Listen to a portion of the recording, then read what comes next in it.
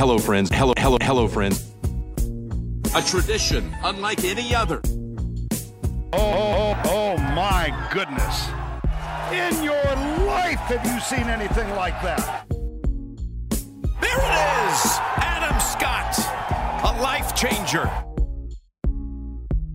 Mashed potato! Here it comes.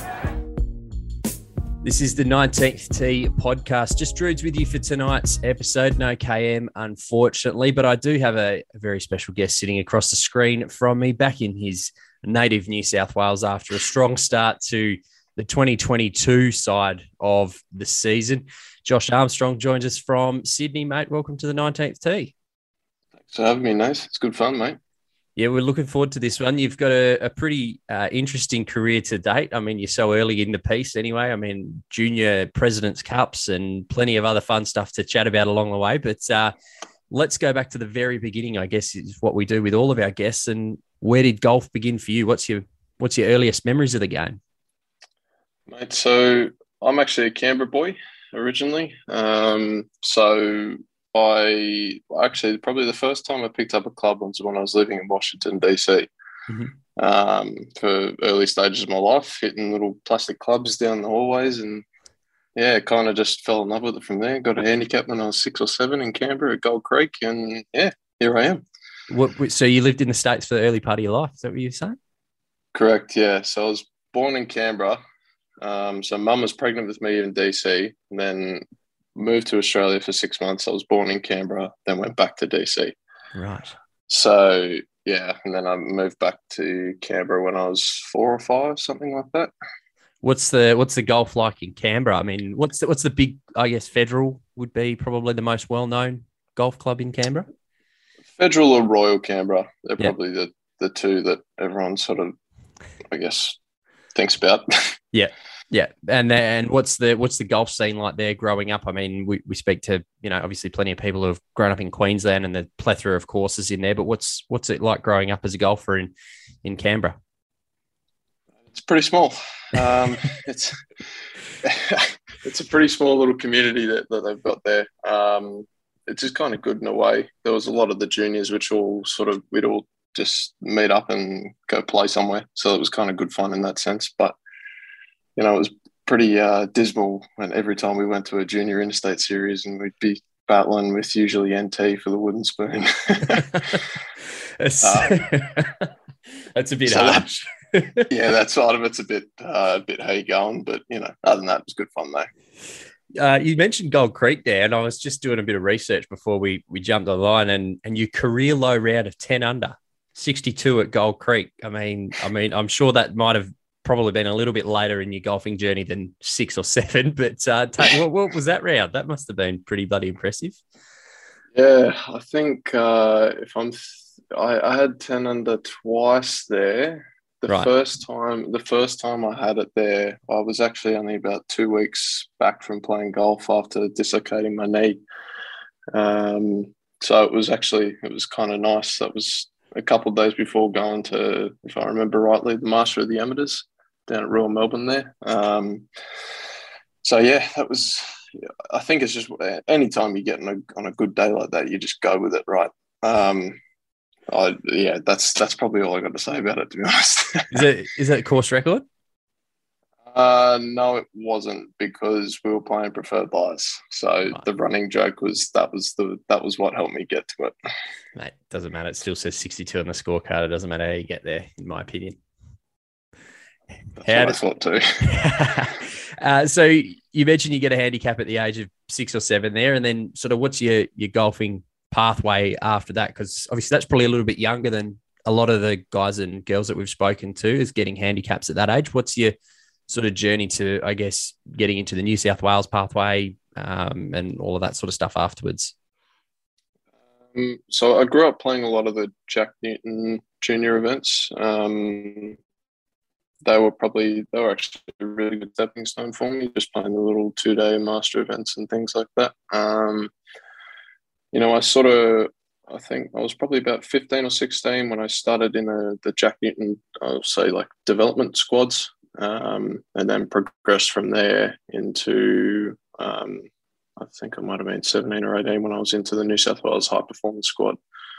And yeah, obviously I was still playing for ACT as a junior up until I was 17. And then I played my first year of men's interstate series for the New South Wales when I was 17 or 18, something like that. That rings a bell.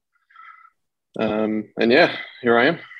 So your amateur career, I mean, just going back through some of the results that you had, obviously we should mention that you turned pro in 2021, but some of the results, I mean, dating back right down to 2015 in the New South Wales men's amateur final 16, the winner of the Avondale Amateur Medal in 2017, a host of top 10s, top 5s, Federal Open. I would suspect that you would have, well, I was hoping you'd do well at the Federal Open. I imagine you would have played that plenty.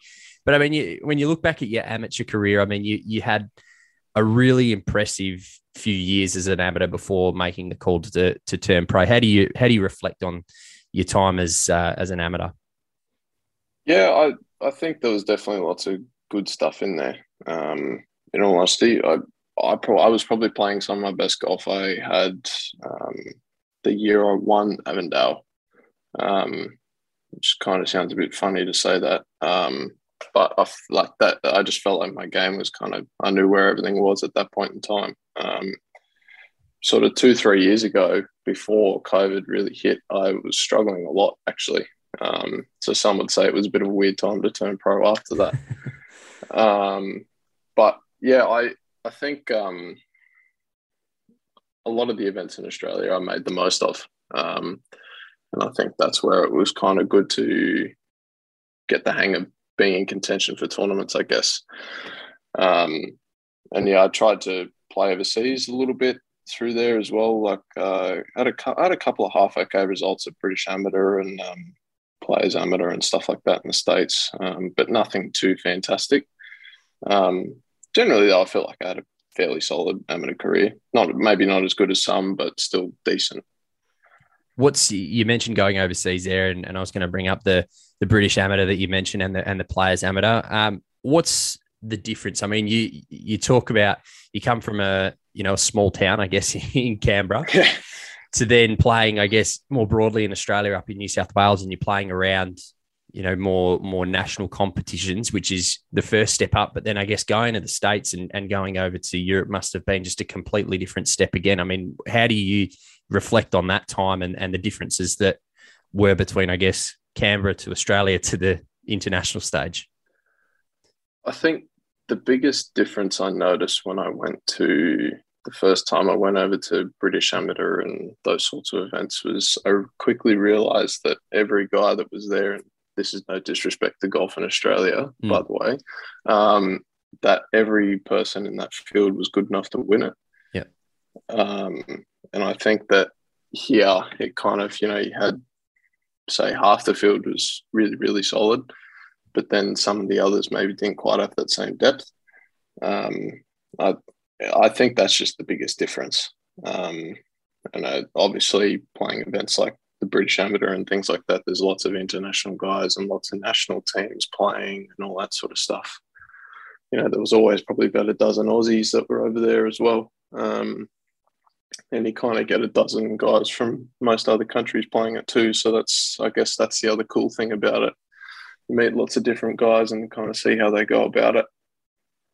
You come from Canberra, a landlocked state, going over to Britain, where I guess it's largely golf is links golf, true links golf. And I think in Australia, I think a lot of people probably don't understand the true meaning of links golf. I would say that maybe we have a couple of Barnbougle and King Island and Cape Wickham are probably the ones that really spring to mind. But how big a difference was the physical golf side of things? I mean, you touched on the competition there, but what about the actual golf side of things? I think the caliber of shot, I'll say the array of shots you play is way different. Canberra gets a little bit windy, but over there, since it's so exposed, the wind feels almost like it's stronger than what it actually is. So there was always the great debate of, do you flight it against the wind or do you play with the wind? And I think that was where you or do you from 50 out, do you pull putter? There's just things like that. A lot of people over here don't play. That was kind of the cool thing about it, to be honest, is you take out all theories of textbook golf and you just figure out a way to get it done. That's the massive difference over there. Was the college option ever something that you considered, going over to the States and trying your hand over there? Yeah, through year 11 and 12, it was. Year 11 mainly, I was really thinking about it. I did a couple campus visits to some schools. In all honesty, my grades in school weren't probably good enough anyway. And I didn't really want to study for another 3.5, 4 years or however long. I just wanted to play golf. That's all I wanted to do. It's a really interesting decision, because I think like now there are so many more pathways to becoming a professional golfer than what there were, say, 10 years ago. Like you've gone through the amateur ranks, turned pro, and now cutting your teeth on the Aussie circuit. And I'm sure we'll be on to bigger and better things in a few years' time. There's guys like Akshay Bhatia, who we'll certainly get to as part of your Junior President's Cup time. But, he turned pro at the age of 17 and winning on the Corn Ferry. So the array of options, I guess, are so more diverse than what they were 10 years ago. How, sort of that decision to stick with your amateur status and then sort of, I guess, move into the professional ranks, how big a call was that? It was actually felt like it was easier than what it could have been. Don't get me wrong, the college system is great for developing a lot of people in different areas. For me personally, I just didn't feel like I was going to get better at golf while studying again. Obviously they play really high quality events and things like that, so that's great. Like we were touching on with how events over there, competition wise, it's just a little bit stronger. So that was the big selling point for going over there. But in terms of developing me as a golfer, I felt like it was just going to be a little bit more sound staying in Australia. I don't know if that makes sense. Yeah, absolutely. Yeah, I think I don't regret my decision, to be honest. I know there's lots of other people who get lots of benefits out of the college system, and I've referred a lot of people over to some college coaches, and they've had great success out of it. So there's obviously goods and bads. You turned pro in 2021, as you mentioned before. Interesting time to turn pro in the middle of a pandemic. I mean, I think back to, what are we? We're probably looking at 2020, I guess, was the real height of the pandemic through 2021. What were those couple of years like for yourself? I guess in 2020, you're still an amateur. 2021, you make the call to become a pro with, I guess, very limited opportunities to play here in Australia throughout 2021. I mean, how were those 2 years for you, if you can separate them? Well, 2020, that was, I think, I remember I just got back from playing Riversdale. And then I was sitting at home at my apartment, and I was actually with my girlfriend, and we were planning our trip going to SA Classic. And then we kind of woke up one morning and, everything had been cancelled. So I remember distinctively being on hold with Qantas to cancel my flight and get a refund or a voucher or something. I think I was on hold for like 15 hours, so I fell asleep with my phone on the call. You and every other person. Yeah. So I remember falling asleep with the phone call on, and I had it on speaker and I set an alarm because there was a rough time frame, and I set an alarm to wake up about an hour before that time frame.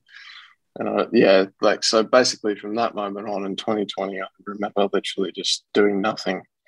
I think we were doing some Golf New South Wales stuff over Zoom, like trying to do some gym sessions and things like that, but it just wasn't the same.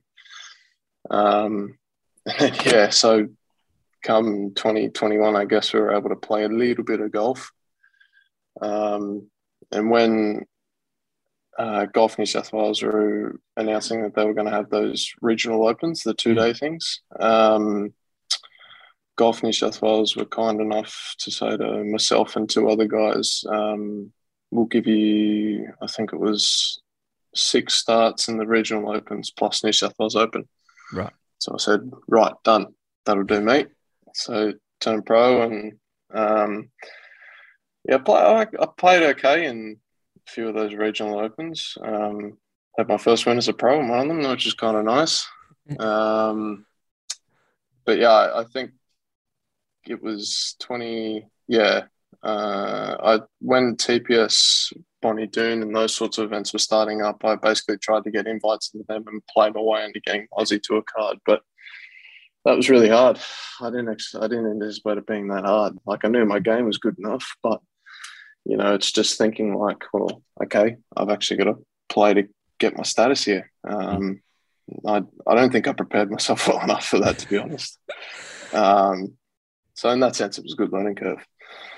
You mentioned that you had a decent series throughout the regional series, and you casually dropped in that you had your first win as a pro, which we will give a bit of love to here because it's absolutely deserving. The Murray Open, a one-shot victor, and the course record 63. I mean, what does that do for you, I guess, confidence-wise, to have your first win as a pro? What's that moment like? A little bit closer than I guess you probably would have liked. You would have been much happier walking away as a 5-shot victor, but 1-shot victor coming down the stretch. Like, what's that whole sort of just moment and that last sort of half an hour coming down that last hole like? It's pretty surreal, to be honest. You're trying not to think about like holding a trophy and all that sort of stuff, but it obviously just slips into your mind at times, and you go, "Wait, hang on a minute, we've still got some work to do here."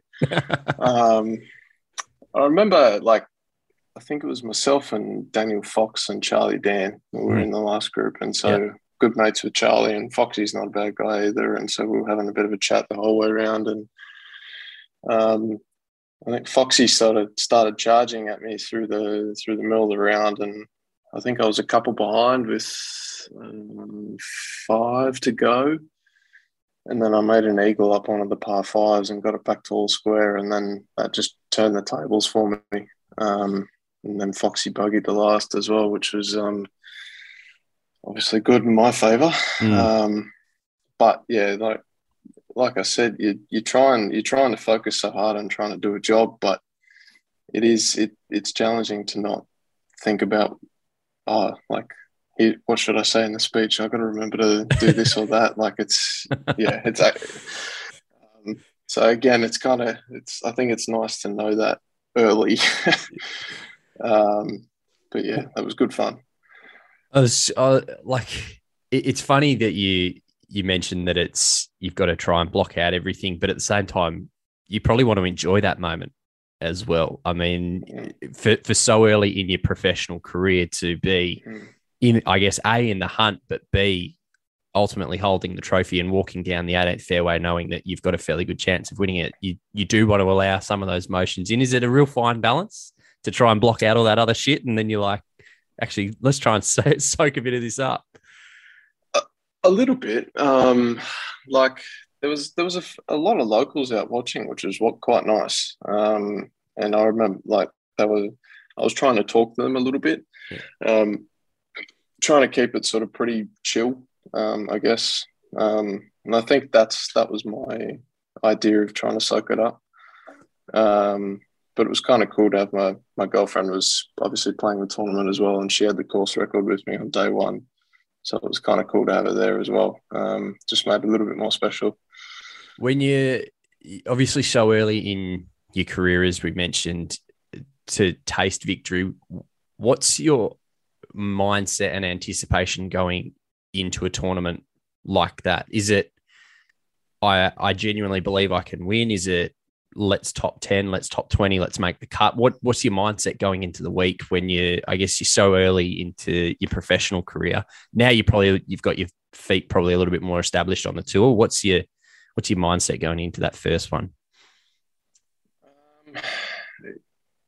I think I've always been a little bit of a believer in that there's probably not much point in showing up if you don't feel like you can win. I mean, obviously, in saying that, there's lots of great players out on the tour. So if you can give it your red hot chili dip and off, and sort of try and push as hard as you can, then that's all you can do, right? Maybe some weeks there's different goals that you've got, and others you're probably going, well, okay, if it's a weaker field, then maybe you feel like you've got an extra chance of trying to win there.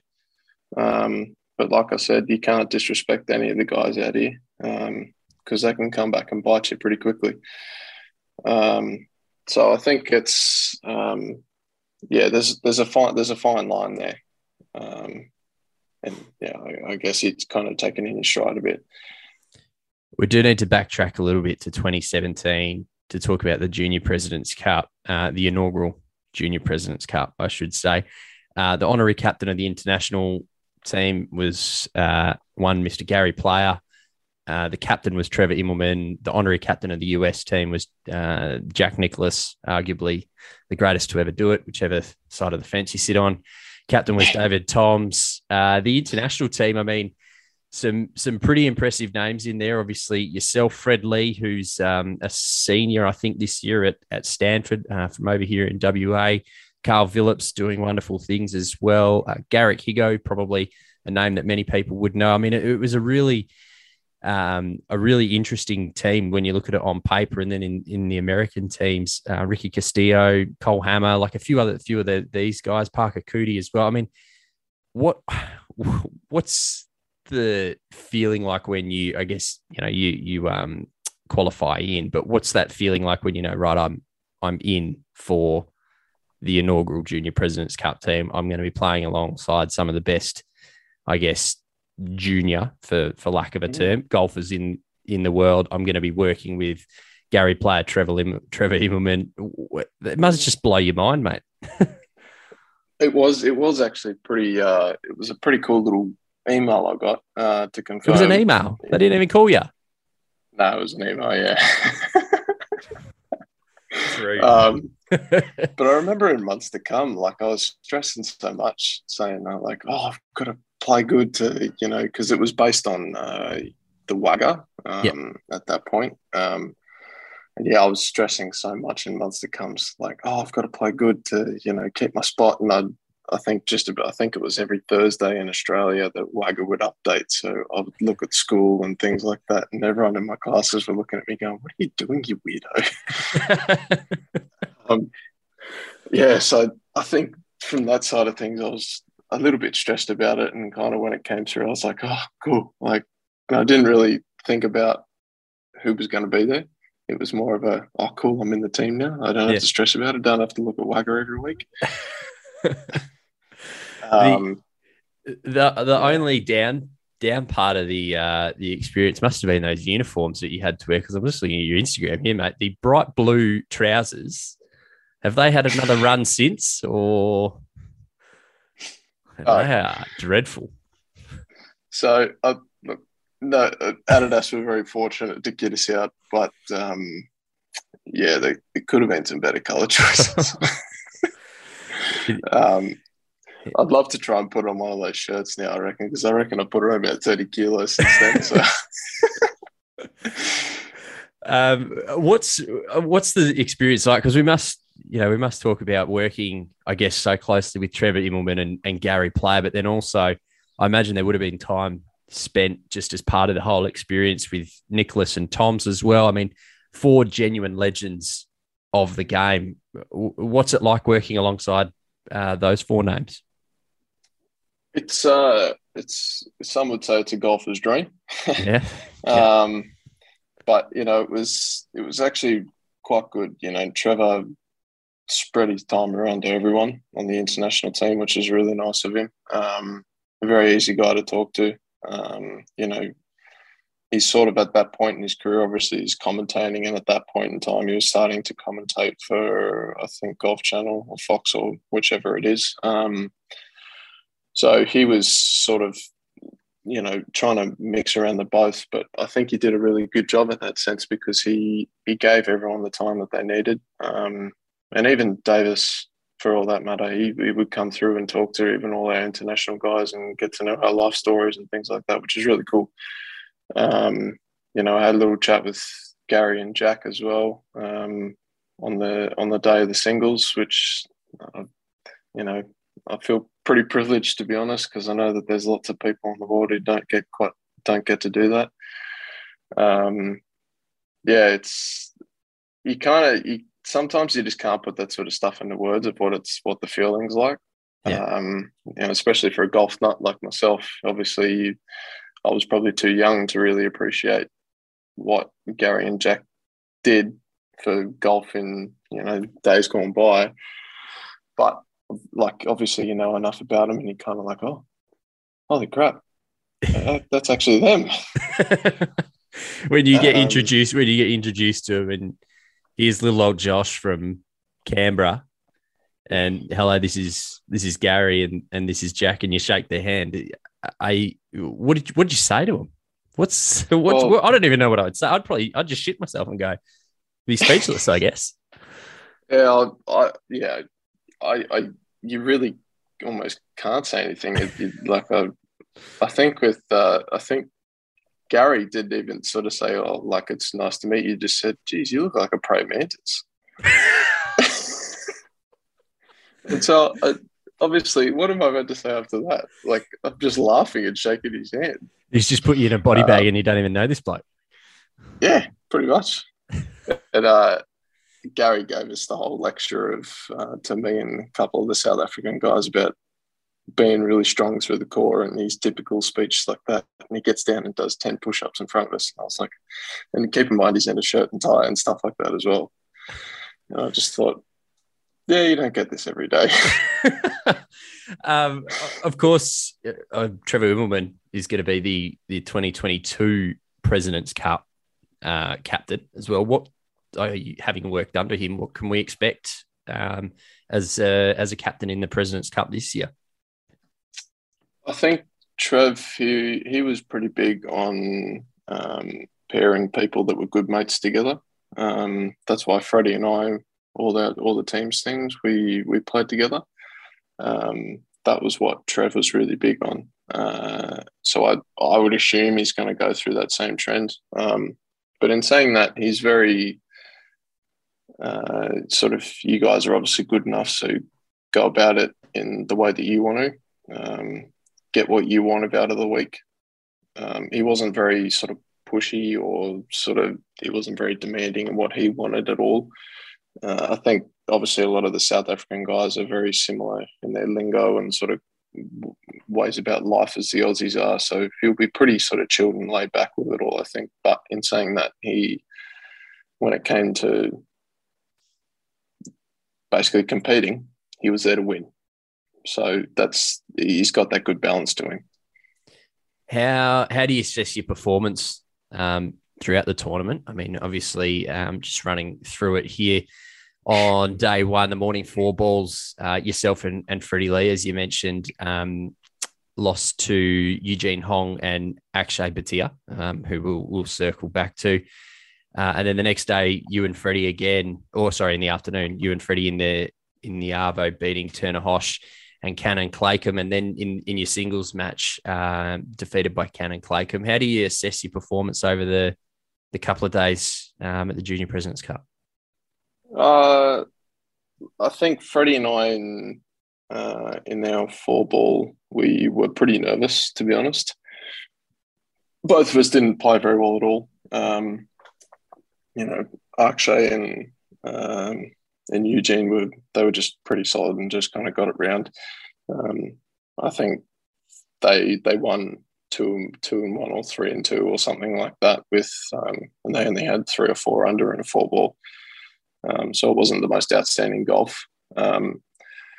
Freddie and I charged late in the foursomes from memory. We were getting pretty hyped up, which is I think that was probably a good fun part, to be honest. Singles, I played horrendously from memory.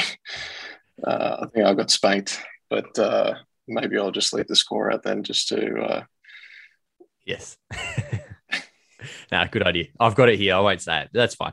It wasn't, look, I'm sure, by your own admission there. It wasn't your best performance in the singles, but obviously the States did end up winning the inaugural Junior Presidents Cup. We mentioned his name a couple of times there, Akshay Bhatia. I mean, so much said about the guy, particularly in the last week, having won on the Corn Ferry Tour. But was it obvious to you, having played directly against him, that he was going to be this?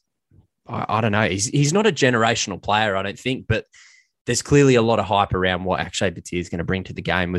Did he stand out by any stretch? The first thing I'll say is his body hasn't changed. He's exactly the same. Probably just grown a foot. Yeah. From what I could tell, his game's very similar. Obviously, there's a lot of fine tuning, but I don't remember it being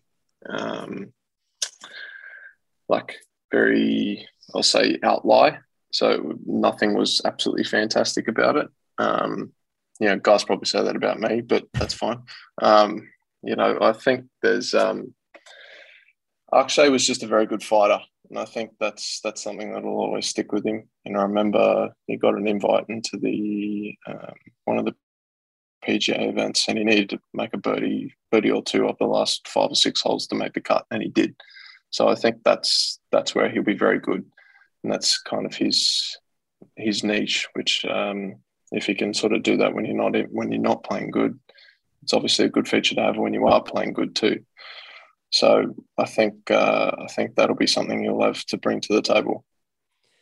Let's bring it forward to, I guess, 2021. We've spoken about a couple of really nice results for yourself.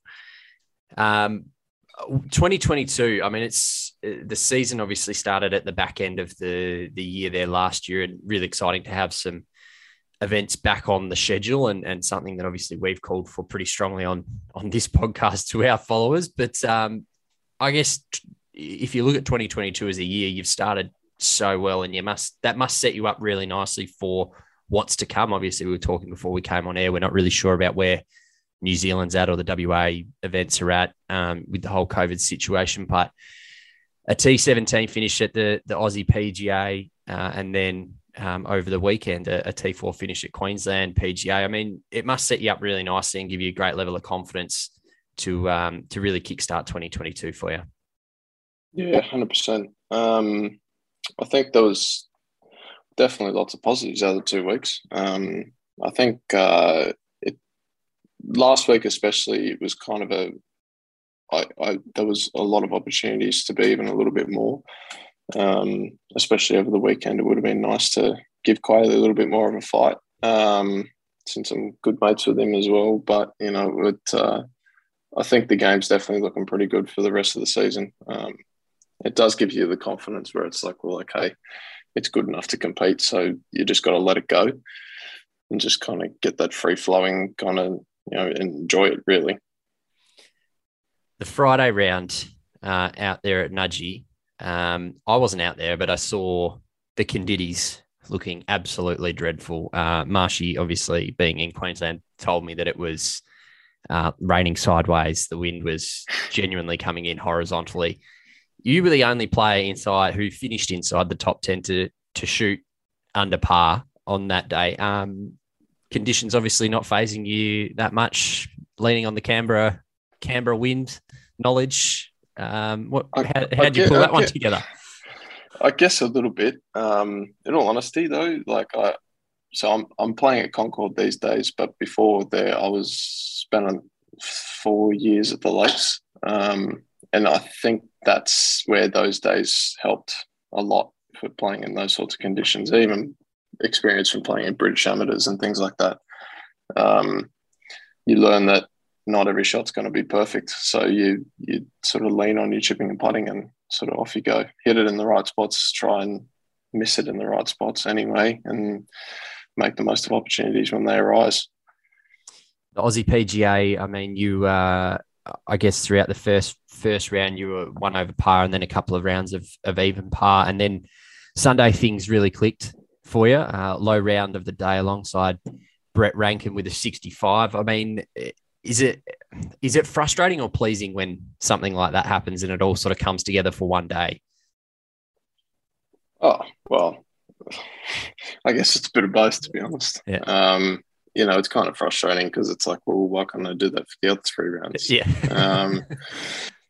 But in saying that, it's nice to put together what was arguably an average week and turn it into okay, that's not a bad finish on the leaderboard considering. In all honesty, a T17 finish with how bad I hit at the first 2 rounds is unbelievable. Like round 2, I only hit 6 greens for even par. So moving forward now, obviously we've got the TPS events sort of lumped together there, and then the Vic Open in the middle of all of that. Have you got both eyes firmly set on the New South Wales Open out at Concord at your home club? You must be, what, you're going to have the membership completely just following you around there? It must be something that you're really looking forward to. In all seriousness, it must be something that you're pumped to go and play. Yeah, 100%. It was there last year. Yeah. And it was I think Jeddy would be able to back me up on this. Playing a fairly sizable golf tournament on your home track's not something that everyone gets to do. So you try and suck it up as much as you can. And I had a good mate on the bag who, I just said, look, I'm just trying to enjoy it as much as I can. Obviously, I want to try and play well, but it's nice to sort of know that a lot of the members are there to support you and all that sort of stuff as well. This year, there's a bit of a talk with some of the members that obviously since I've been growing the hair out a bit, I've been sort of egging them on, saying I might bring in a mullet for New South Open week. You and every other golfer on the Aussie tour that's under the age of about 25 at the moment. We were talking to Louis Dobler last night, and we were trying to understand who's got the better mullet between him and Jed, and he said it's quite comfortably Jed. So. Well, you've got the locks there, mate. If you get it all cut in, you might give Jed a run for his money at the moment. Mate, I think those boys have got me covered. Don't worry about that. Does it add an element of pressure playing a relatively sizable tournament on your home deck? I mean, when you look at the prize money, I guess it's on offer. It is the 3rd biggest one, I think, on offer on the tour this year. I mean, does it add a element of, I guess, pressure to go out there and perform? I think the hardest thing is trying not to build the expectations of how you play, on a Saturday comp around there. And obviously a lot of the members would know what you're capable of. So I think that's the pressure that a lot of people think about. And I think that's why it was so impressive. Jeddy was able to just live it up and just absolutely go nuts against us at the PGA. In all honesty, I sort of felt that a little bit last year. I think I was maybe 6 or 7 under after the first 2 rounds, and everyone's sort of saying, oh, you normally shoot that in one day and things like that. And I'm like, well, yeah, I know. But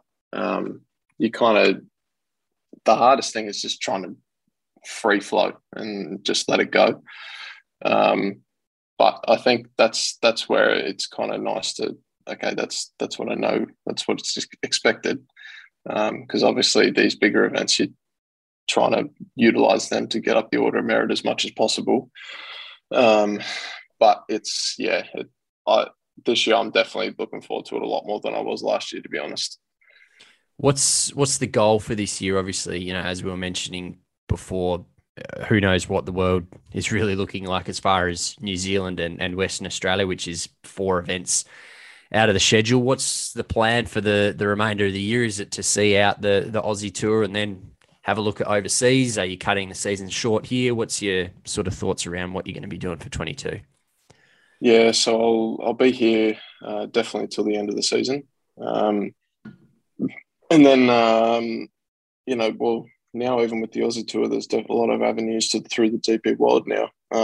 So that could be an option depending on how the rest of the year goes. But the plan was, say, January 1 this year was to go to Corn Ferry Q School in the back half of the year. So go over to the States for a few months and then, try and obviously get back here for the PGA and Aussie Open and all that sort of stuff at the end of this year.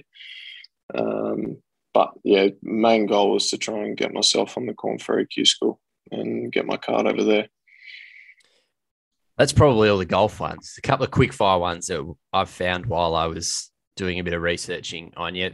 What we normally do with all of our guests is jump on their Instagram, scroll back to their very first photo that they uploaded. Yours is just tame. There's nothing there that I can pull the piss out of you for. I mean, I reckon your photography skills have got a bit better of taking photos of the Twin Towers in Malaysia. But I mean, you played some nice courses there. I mean, Torrey Pines is on the list there. I think TPC Sawgrass would have been on there. There's the Island Hole. I mean, you played some pretty phenomenal courses in your time, and there's nothing that I can even pull the piss out of you for.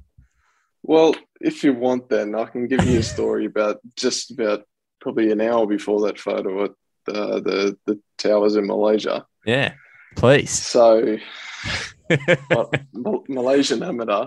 I was over there with, I think there was 6 Aussies there. A few boys from Adelaide and myself and Lockie Barker, who's over at Iowa State. We decided to go have dinner at this at KL Tower, which is kind of like Sydney Tower. It's got the 360 sort of revolving bistro thing and buffet and all that sort of stuff. Phenomenal views. And so we thought, okay, we'll go for a walk after shoving our guts. Go over to the towers and do the tourist thing, take some photos, and we'll go back to the hotel. So we go for a wander. It's only about a 15, 20-minute walk, and we're obviously tourists and we've got no idea where we're bloody going. So we walk past this major bus station, and there's a guy that comes out of the bus, like running, holding this bag, and he's got blood all over his shoulder. We're like, oh, that's a bit weird. And anyway, so next minute there's about 6 other guys dressed in all black that are running after this guy. And one of them's pushed over one of our Aussie guys onto the floor and starts drilling him. And then, so we get up and anyway, so long story short, we find out later that night reading the news article that was one of the gangs in Malaysia that were after this bloke who'd stolen something from them. So yeah, that was all on the way to taking that photo on the towers. That's the first gang-related story that we've had on the pod in 180 episodes. So that's loose. Yeah, that's wild. So one of the boys was getting a couple of punches thrown at him.